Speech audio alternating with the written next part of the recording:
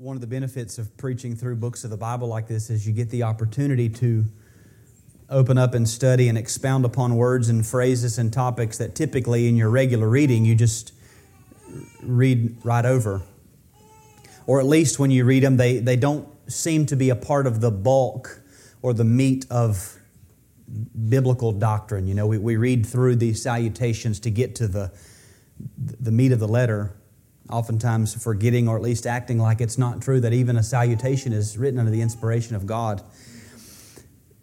Another one of the benefits is that when words or phrases are like this are used in multiple books and you've already studied through one book that contains the same words and phrases, a lot of times you end up where you get the opportunity to say a lot of the same things again. The last book of the Bible that we went through together was the Revelation. In Revelation 1, verses 4 and 5, we read this. John, to the 7 churches that are in Asia, grace to you and peace from Him who is and who was and who is to come, and from the 7 spirits who are before His throne, and from Jesus Christ, the faithful witness, the firstborn of the dead and the ruler of kings on earth. Our text today is 1 Corinthians 1:3. Shorter, but still conveying the same idea. Grace to you and peace from God our Father and the Lord Jesus Christ. Some of what I'm going to say this morning, I've already said before in at least one sermon, but the subject matter that we find in these verses is actually so basic to Christianity that much of it I've said in many sermons. My hope as we walk through this verse is that you'll be able to see that there is essential Christian doctrine in places that we don't commonly tend to search for it. Almost every New Testament epistle contains this same greeting or something similar to it. It's so common that we don't give it much thought, and I think because we don't give it much thought, if you're like me, it's actually hard to articulate what's happening here. What Paul is doing as he more than likely dictates this and Sosthenes puts pen to paper, all under the inspiration of the Holy Spirit. We want to know, what is he doing? Why does he begin every letter this way? Now, if you read the commentators, they'll say, well, this is follows closely in the form of a typical letter of this time period. Obviously, non-Christians are not going to be writing grace to you and peace from God our Father and the Lord Jesus Christ, but they'll say he's following the typical pattern of a letter in his day. But if we believe that he's writing under the inspiration of the Holy Spirit, we have to assume that he's doing something more than just following a general pattern of letter writing. And I hope that you'll be able to see that. So that's our text. Grace to you and peace from God our Father and the Lord Jesus Christ. Now, I would suggest that this phrase, grace to you and peace, is a summary of the entirety of God's redemptive work for you and in you. That's what he's getting at. He's summarizing all of God's work for you and in you, for us and in us. So let's open up these words and their meaning. First is the word grace. Grace. If there were ever a Christian word or a term so foundational and essential to our faith that we speak of it every time we get together, we even have songs about it, grace would be that word. We will sing later, but these are some of the songs that we sing. Amazing grace. How sweet the sound that saved a wretch like me. Now, I'm going to read through some song lyrics, and as I was going through this, I realized that there are times when we listen to somebody read a quote and we just kind of get anxious, like get to the end of the quote to get to the point. Here I'm reading these because the quotes are the point. Listen to the lyrics that we sing. If I were to judge by your faces what you thought about the grace that we just sang about, I would think that grace to you meant a near family member just died. Because as I was looking around and we were singing about the marvelous grace of God, we looked like a miserable bunch of people. Do you think about what you're singing when you sing? 'Twas grace that taught my heart to fear, and grace my fears relieved. How precious did that grace appear the hour I first believed. 'Tis grace has brought me safe thus far, and grace will lead me home. Or the one we just sang, marvelous grace of our loving Lord, grace that exceeds our sin and our guilt. You can't out-sin grace. Yonder on Calvary's mount outpoured, there where the blood of the Lamb was spilt. Grace, grace, God's grace. Grace that will pardon and cleanse within. Grace that is greater than all our sin. Marvelous, infinite, matchless grace. Here's another one that we've not sung here before, but I know some of you have sung it. Wonderful grace of Jesus, greater than all my sin. How shall my tongue describe it? Where shall its praise begin? Taking away my burden, setting my spirit free, for the wonderful grace of Jesus reaches me. Wonderful the matchless grace of Jesus, deeper than the mighty rolling sea, higher than the mountain, sparkling like a fountain, all sufficient grace for even me. Wonderful grace of Jesus reaching to all the lost. By it I have been pardoned, saved to the uttermost. Wonderful grace of Jesus reaching the most reviled by its transforming power, making me God's dear child, purchasing peace and heaven for all eternity, for the wonderful grace of Jesus reaches me. If you'll notice when we sing these songs, it's ironic. Whenever we talk about the grace of God in our songs, we give grace attributes and powers as if it were personified. Grace saved a wretch like me. Grace taught my heart to fear. Grace brought me safe thus far. Grace will lead me home.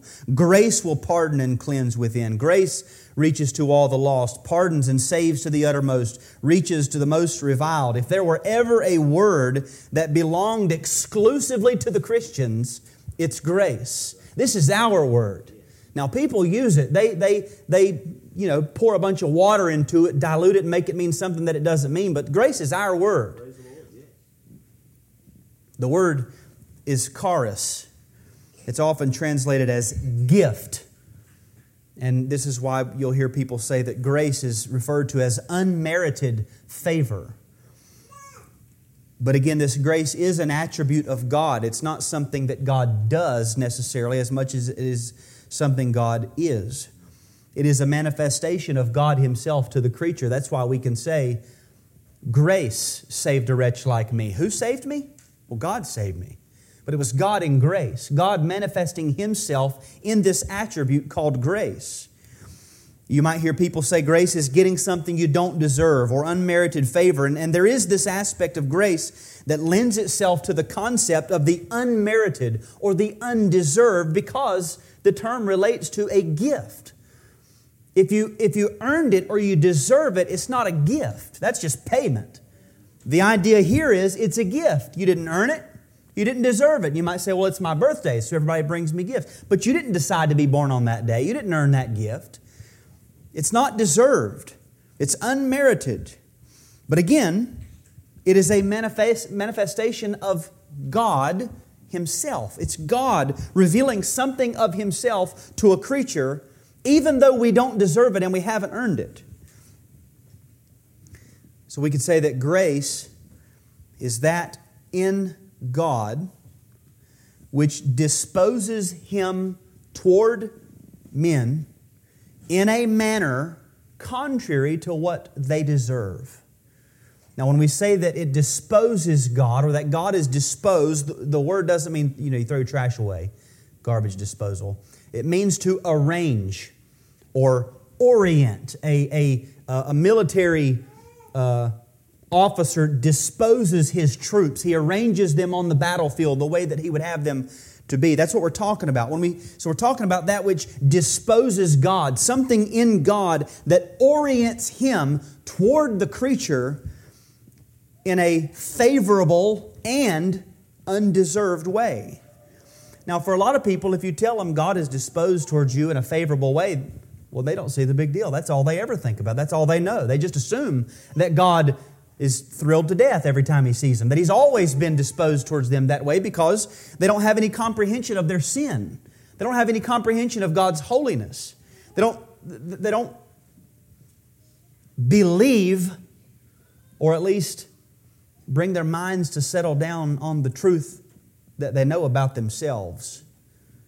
There's nothing in any of us that deserves a favorable orientation from even our peers. You know this. Paul Washer says this. We know men. We know this about ourselves, that if the people that were the closest to us knew the truth about us, inside of us, you wouldn't think favorably about me.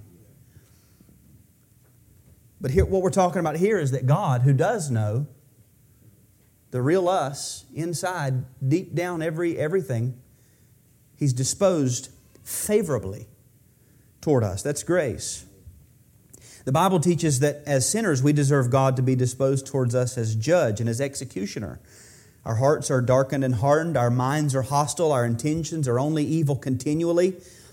God is angry with the wicked, that is the unbeliever, every day. And when we quote texts like that, these general statements, hearts darkened, hardened, minds hostile, intentions evil, it's easy to become okay with lumping ourselves in with everybody. All our hearts are darkened. All our minds are hostile. All we're just, but God knows the specific manifestations of that in you. He knows what your hardened and darkened heart has thought, has done. He knows the deeds that have been carried out by your hands. He knows the places where your feet have been. He knows the thoughts that have gone through your mind, the things that have passed through your eyeballs. He knows every bit of it.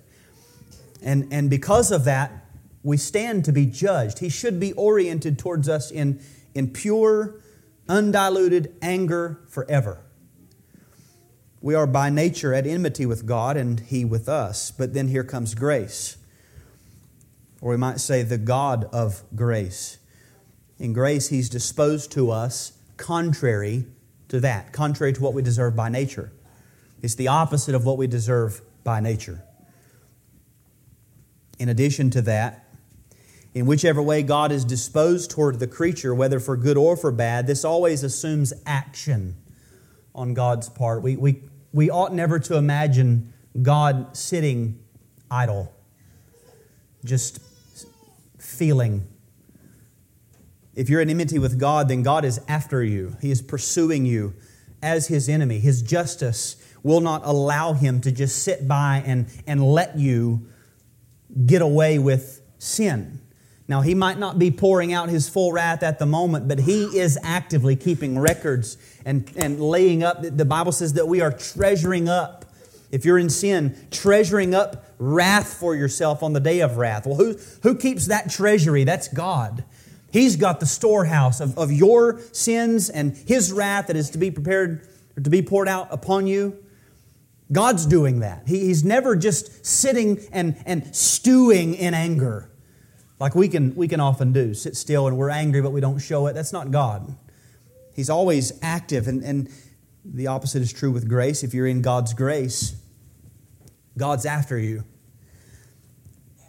But if you're in His grace, He's pursuing you as the object of His unmerited favor. He's coming after you.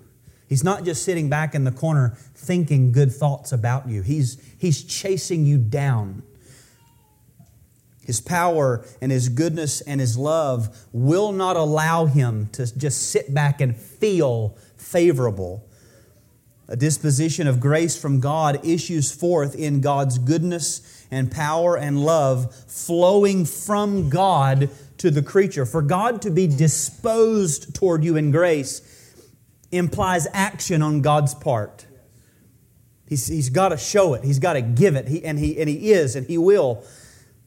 So grace is God giving Himself to us, working in us, through us, and for us, in order to do us good, in spite of the fact that in ourselves we deserve Him to be after us for the very opposite. In ourselves, by nature, we deserve for Him to run us down for all of eternity and just empty out wrath. And that's what hell is. It's God coming after the sinner for eternity in wrath. That's what we deserve. But in grace, God is coming after us for all of eternity to give His goodness to us. That's grace. God working in us and doing for us that which we have not earned or deserved. It's active. Paul says in 1 Corinthians 15:10, "By the grace of God I am what I am, and His grace toward me was not in vain. On the contrary, I worked harder than any of them, though it was not I, but the grace of God that is with me." Would somebody know that Paul was the object of God's grace? Well, because he worked hard. Grace didn't make Paul lazy. Grace made him work harder than everybody else. Because and I think we understand this. What he's saying is it's by the power of the indwelling Holy Spirit that I'm able to do these things. It's God in me working, and that makes me not lazy, active. God working in and through the creature. The Holy Spirit is called the Spirit of grace. Through this attribute of God called grace, a great change takes place in our relationship to God. We go from what we are by nature, enemies of God, under His just retribution and condemnation, to then under God's grace, with a new nature, recipients of God's Spirit working in us to will and to do according to His good pleasure. Now, when you hear that, you might think, well, does God then change?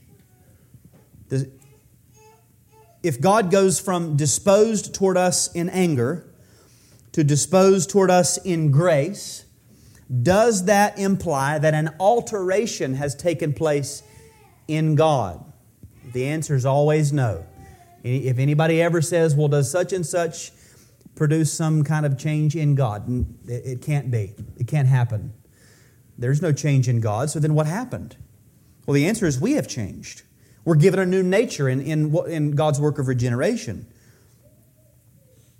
So then you might ask, does that mean that God's grace toward us is in response to our change? God saw the change, and then grace comes in. The answer again is no.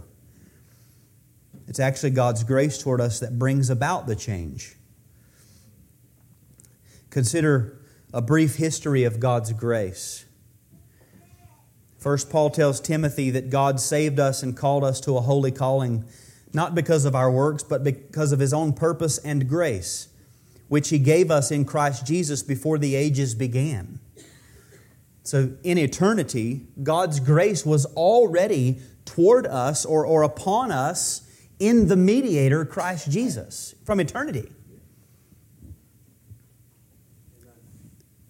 Speaking of God's election in eternity, in Romans 11:5, Paul says, at the present time there is a remnant chosen by grace. That this is descriptive of all of the elect of God. Chosen by grace, which tells us that God's grace toward His elect began in eternity in the form of electing grace. It's always active. God didn't just feel gracious. He acted. His grace was shown in election. Electing grace. Then we read in Titus 2:11, for the grace of God has appeared, bringing salvation for all people. We come onto the scene of history, and God's grace appears, delivering men salvation. That salvation that had been prepared in Christ Jesus before the world began and bestowed upon them in electing grace is now appearing in the person of Christ. We move into New Testament times. And I say that because we understand the salvation that is in Christ began from the very beginning. All who've been saved have been saved in Christ. That was the grace of God appearing, bringing salvation to all men through Christ. That worked for Adam and Eve. Same grace. When we come into the New Testament, Peter says, concerning this salvation, the prophets who prophesied about the grace that was to be yours searched and inquired carefully. In other words, there was a grace that was prepared beforehand that belonged to the New Testament saints, and the prophets were prophesying about this saving grace because they knew it was going to come upon saints who were still to come.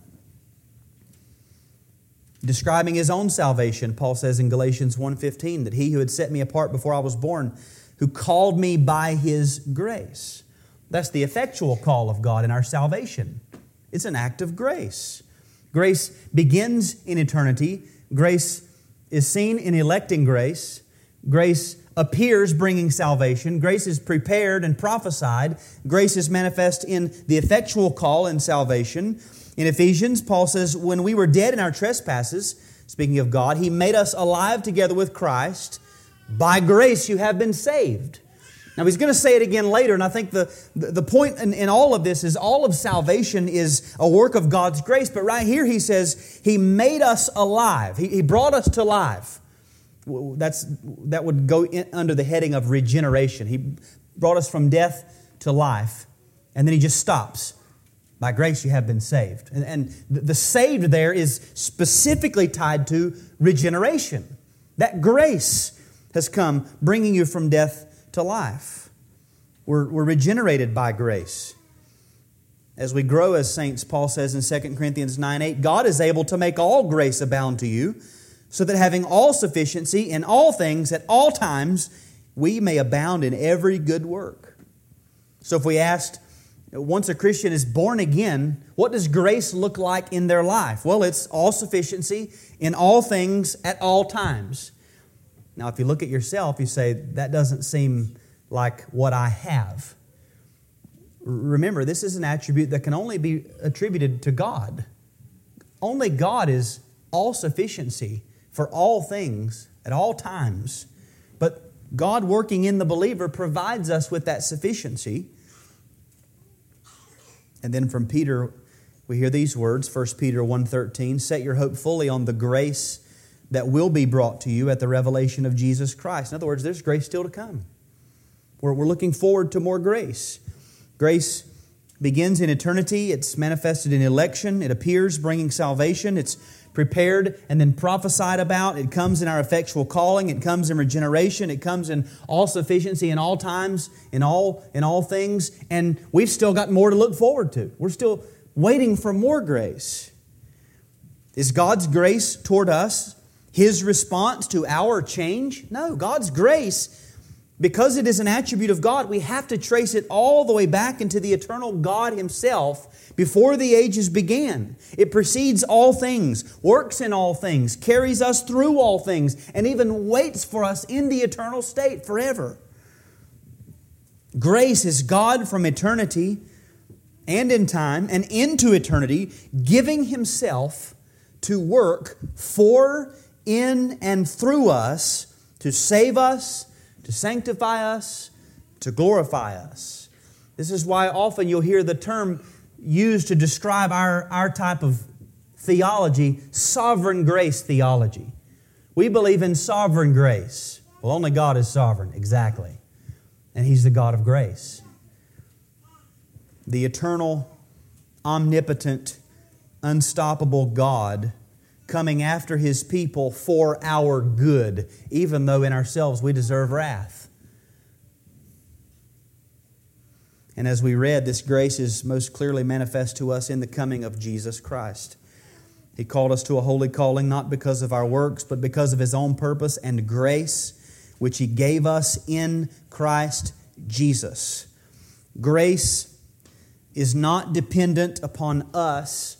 Grace is contingent upon Christ Jesus and His undertaking for us in the covenant of redemption. Because Christ agreed to the terms, Christ being God in Himself, then the terms are as good as satisfied from eternity. And therefore God can from eternity already begin to manifest and work out this grace in electing grace.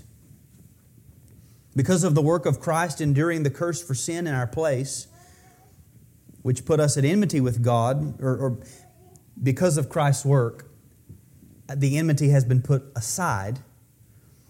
God's grace is manifest in Christ, then God can be eternally gracious.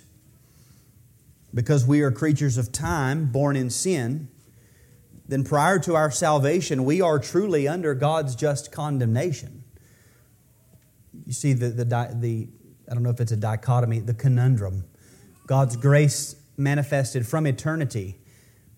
And yet, when we're born in time, we're born under God's wrath. You say, well, that's confusing. Not confusing to God. Leave salvation up to God. This is grace. The sovereign, omnipotent, eternal God giving Himself to us to save us in spite of what our sins deserve on account of what Jesus Christ has done in our place. Now the second word is peace, which is a little more simple, or at least I'm going to give it less attention.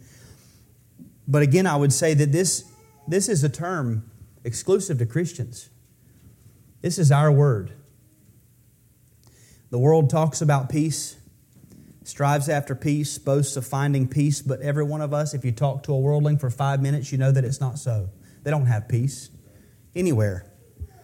They're not at peace with themselves. They're not at peace with their peers. They're not at peace in their minds, their hearts, their bodies, their jobs. They're not at peace.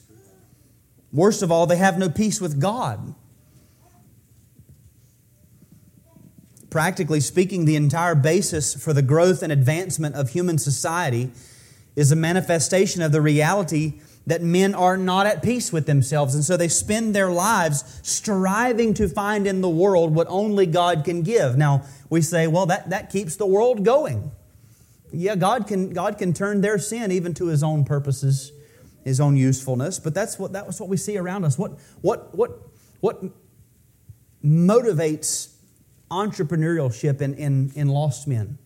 What motivates charity and things like that in lost men? It's that they're not at peace, that they're trying to do something to bring a happiness to themselves, to find some sort of fulfillment in something that they can do. They're not at peace.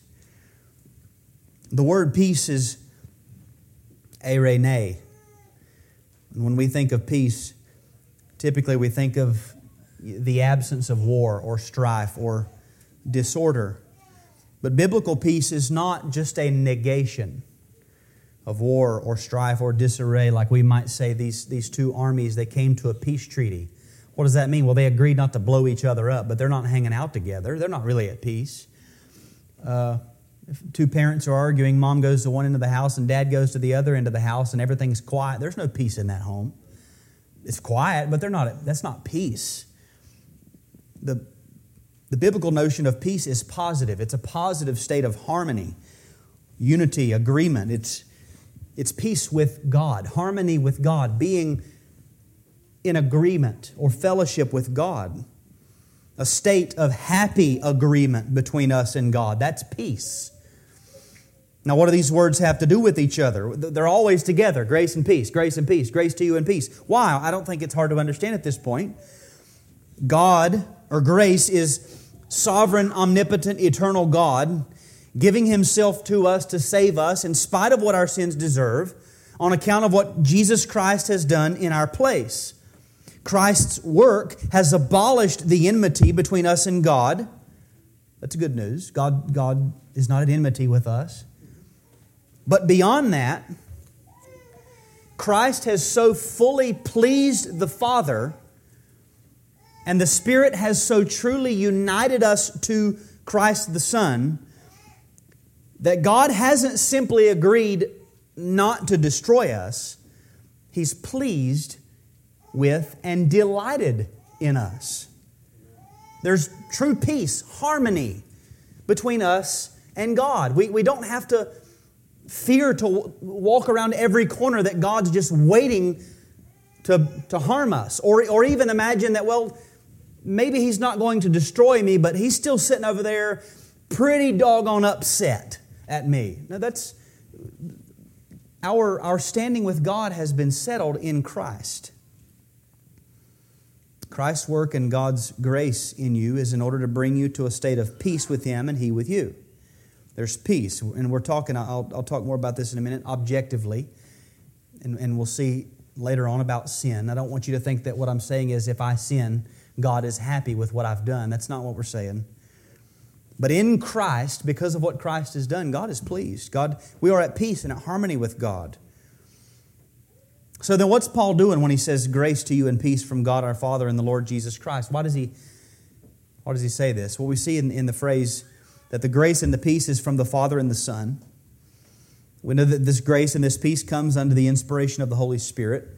We have effectively the entire Holy Trinity coming in and giving this statement to the Corinthians. What's Paul doing? Or we could say, what is the Holy Spirit doing through Paul when he writes this? Well, imagine that you've greatly offended somebody, and you know that you're about to see them for the first time since you have greatly offended them.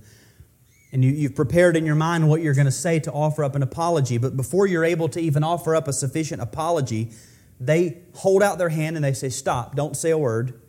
The offense is gone. It's forgotten. We're on good terms. Just forget it. We'll move on like it never happened. That's kind of the picture here. Here is this God, Father, Son, and Holy Spirit, who we have greatly offended with our sin. Not only have we offended Him in the past, but we still accumulate sins for ourselves on a regular basis.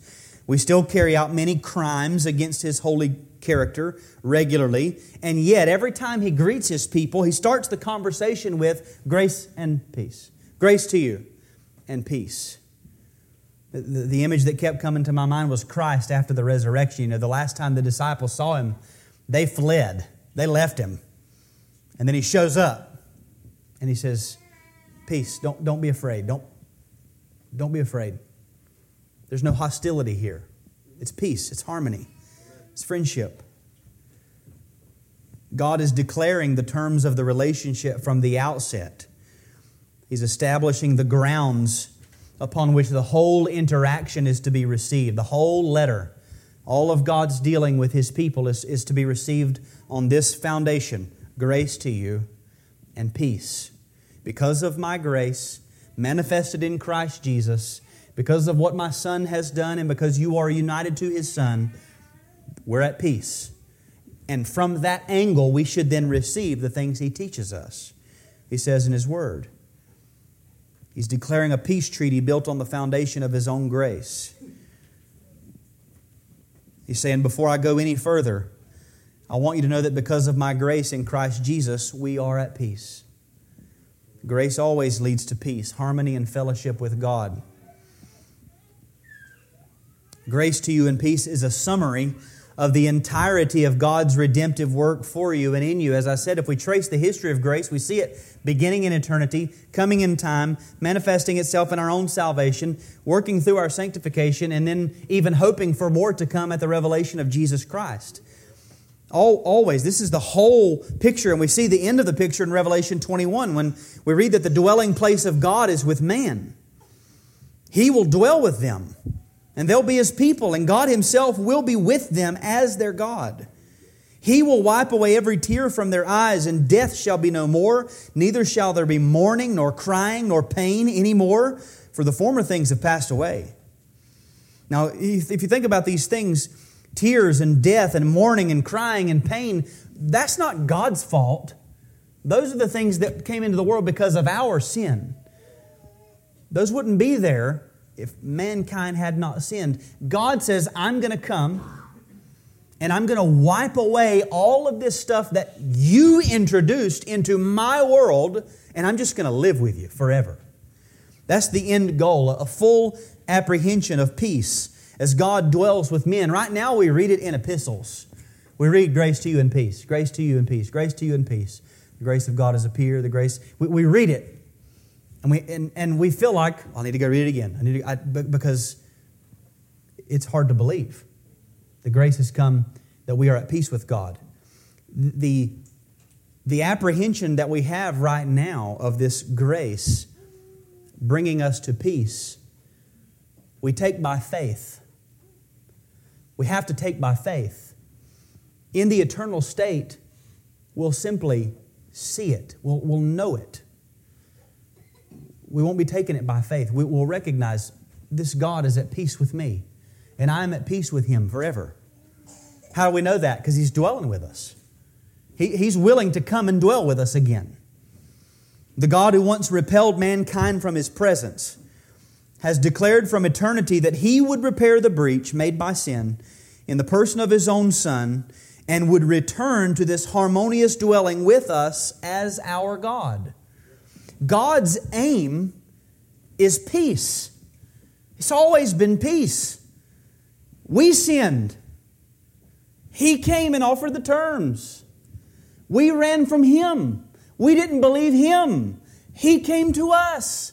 That's what He wants is peace. He's offering terms of peace. If you think of two armies, the mightiest army the world has ever known against you and your buddies in the back of a pickup truck, and you're going to destroy each other. But this army says, listen, we'll come to terms. We'll make peace. We won't destroy you. How foolish would it be to say, no, let's do this? How prideful is that? How arrogant is that? It's foolish. God's aim is peace. We see this from eternity. God set Himself to manifest His grace, to bring us to be at peace with Him. Another biblical term that's synonymous with this idea of peace is reconciliation. Reconciliation addresses this notion of being brought back into harmony with God. The great work of all of human history and redemption is to reconcile guilty sinners with the God that they have offended. Adam and Eve sinned. Who's the first one that shows up after they sin? God shows up. They run and hide.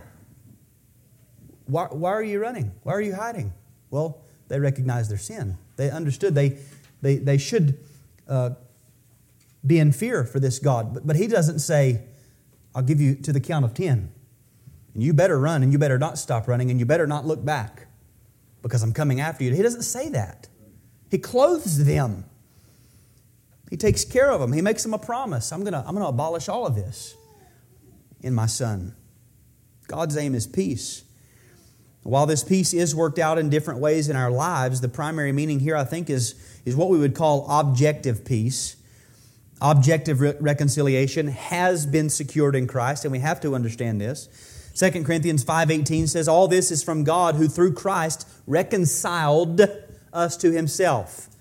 Reconciled in Christ. Verse 19, in Christ, God was reconciling the world to Himself. That's what He did. He accomplished that in Christ. Romans 5:1, therefore, since we have been justified by faith, we have peace with God through our Lord Jesus Christ. The peace is settled. The peace it's been made. The reconciliation has taken place. And in this sense, the work required for peace is accomplished. So that in Christ Jesus, for all who are in Christ Jesus, there is perfect harmony with God for all who believe. He's declaring this to us. Grace to you and peace. And we would be foolish to not read the rest of the epistle that way. This is coming from a God who in His own Son reconciled us to Himself, and He wants to bring us to peace with Him. Now that objective peace leads to and manifests itself throughout our lives in what we might call subjective peace. We are in a moment reconciled to God. Objectively, we might say legally, we are set at peace with God, but there is still that in us for the rest of our lives which is not at peace with God. Epistles like this, when we read them, that's what God's doing. God is saying, I've noticed through the apostle, I've noticed these 6 things in this church. I did this. This is 6. These 6 things in this church where my peace is not being, you're not experiencing it. You're not at peace with me here. So correct this, and you'll be at peace with me in that area. Here's another one. You're not at peace with me here. Correct this, and we'll be at peace in that area. This is what God's doing throughout our lives because we have in us that which is not at peace with Him subjectively. So a few applications from this idea of grace and peace. The first one is note the kindness of God. Take note of the kindness of God, that though we often forget or doubt, He reminds us of His grace which has brought us peace. We struggle to believe that we are at peace with God. God doesn't struggle to believe it. God's convinced we are at peace. He looks at His Son. He looks at the man of His right hand and He says, the intercessor is here. The high priest is here. The blood's been brought in. We're at peace. But we struggle to believe it. We struggle to comprehend this. But throughout the Scriptures, we see God coming to those who are His and bringing them these consolations to set them at peace. God doesn't doubt the peace. God doesn't lack assurance of grace which leads to peace. God, if you're a Christian, God doesn't lack assurance of your salvation. That's on us. We struggle with that. So what does God do? Well, He comes just like He does here. He gives us these consolations. Psalm 94:19 says, when the cares of my heart are many, your consolations cheer my soul. What do we need? We need God's consolations. That's what puts us at peace. How often when our children are afraid, do we wish that they would simply come to terms with the fact that we, their parents, will protect them and take care of them? They're hurt. Maybe they saw blood or something has happened. They've been frightened. You're trying to get them to calm down and you're saying, look at me, look at me, look at me. What you're saying is, I want you to look at the serenity of my countenance. Look at me and see, I'm not freaking out. Therefore, you should be able to calm down. It's going to be okay. When a little baby falls and you recognize that could possibly hurt, they're going to look at you. Now, if you do this, well, they get scared. But if you say, yay, well, they think they did something great. They're put at ease by the way that you respond. We do this with our children. Why do we do that? Because in love, we want them to know, you can rest. It's going to be okay. Calm down. It's not as bad as you think it is. Look at me. Look at me. Calm down. In a similar and yet much greater way, we see over and over in the Scriptures this same God that we have sinned against coming to us and effectively taking us in His arms and saying, look at me. Look what I've done. Behold the serenity of my countenance. My countenance, the glory of my face shining in the face of Jesus Christ. Behold me. You and I are on good terms. The debt's settled. The Prince of Peace has settled the accounts. Rest. Again, I'm not saying we should be at peace with sin. We'll get to that. But note the kindness of God. In love, He wants us to come to a full assurance of this truth, that His grace is at work in us and has put us at peace, and that we will obtain peace in the end. Isaiah 26:3 says, you keep him at perfect peace, whose mind is stayed on you, because he trusts in you. We need to fix our minds on the God of peace. Settle on Him. When you settle your attention on God, you'll trust in Him. You can't study this Bible about this God and not come to trust Him. And not learn that He's trustworthy, because He is. That's what you're going to see from the beginning to the end. Trustworthy, faithful. We learn more and more of His amazing grace, and we find this experiential peace that He desires us to have. He's a kind God. He doesn't save us and then leave us to sort of flail on our own, knowing in the back of His mind that in glory He'll assure us that everything's fine. No, He wants us to realize that now. He wants to live in that kind of subjective peace now. So just take note of how kind God has been to us. Second, note the reason for a lack of felt or experiential peace with God. Note the reason for a lack of felt or experiential peace with God. It is true that often we who have received this grace, which leads to objective peace with God, fail to live in the experiential knowledge of it. We don't feel at peace. We feel unsettled and anxious, as if we were in some way still at enmity with God. What's the reason? Why is that? I think the predominant answer is because we still give regular vent to the actings of our flesh, which will never be at peace with God. In short, it's because we sin. Sin is opposed to grace. If you're going to be a child of God and sin, of course you're not going to feel like you're at peace. You're living out that which is opposed to God. Our remaining fleshly lusts will never be at peace with God. God's work of grace in us is not to reform our lusts, but to kill them, to put them to death. And so when we give vent to those lusts, that is when we sin, we're lured and enticed by our own desires, we're actively living out that which cannot be reconciled to God. As Christians, if this is true of us, yes, we do have objective peace with Christ, but we forfeit the felt joy of peace with God when we live in ways that are contrary to Him.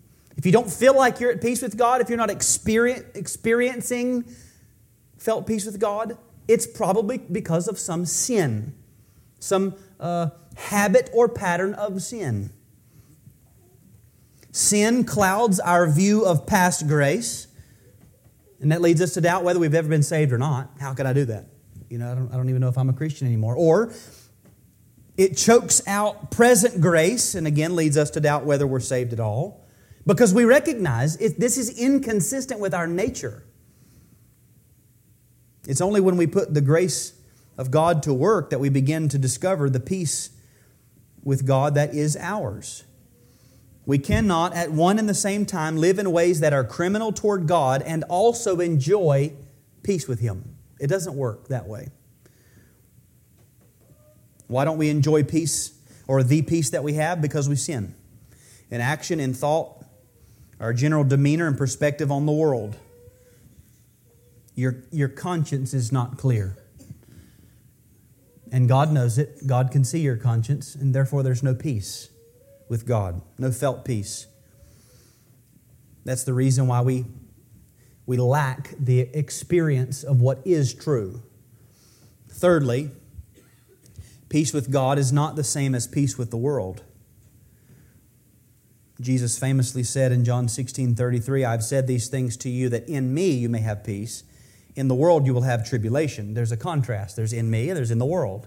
In me you have peace. In the world you have tribulation.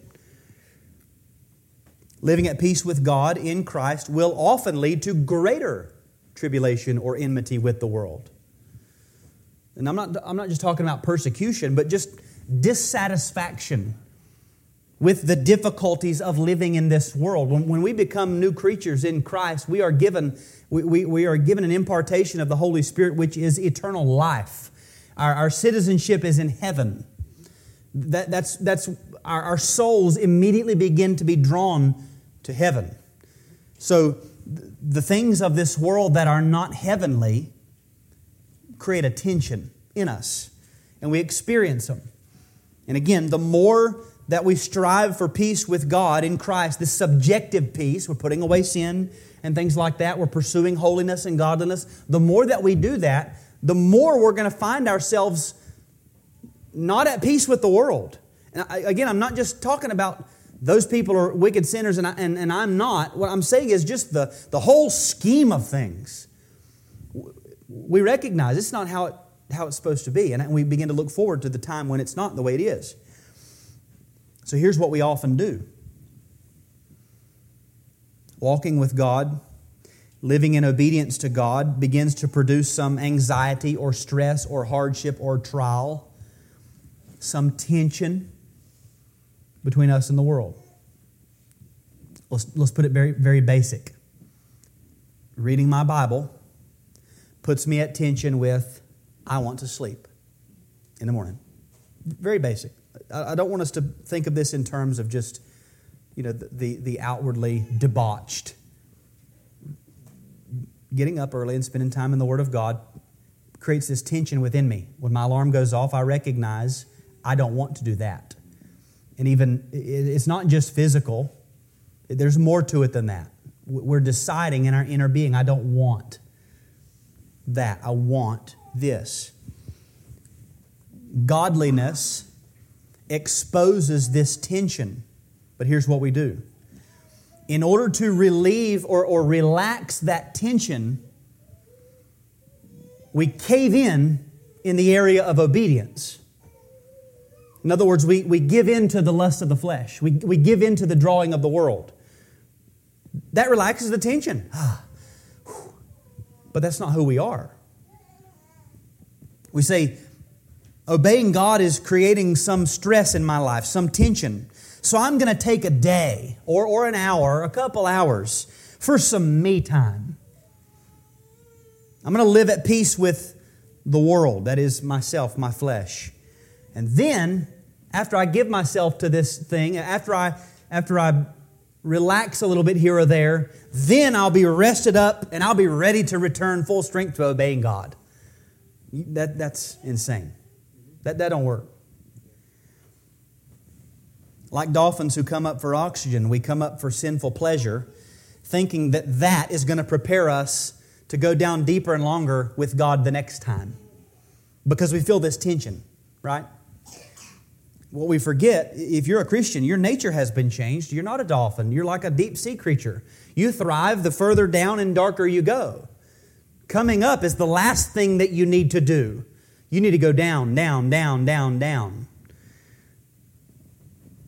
The answer to this tension in the world is never to give in and return to some sort of manufactured peace with the world of the flesh for a short time. The answer is to take further refuge in the God of all peace. The answer is to go deeper in seeking peace with God through His grace working in you. The answer is to mortify that flesh. Kill it. Next time it won't bother you if you kill it. The tension goes away. You kill it. You say, well, that's going to make me somewhat of a strange creature. Exactly. Resolve to serve Him more. When you feel that tension, get on your knees. Mortify that flesh. Put it to death. Stop it. It's got to die. You're not helping yourself by relaxing the tension in the other direction. You've got to cut it.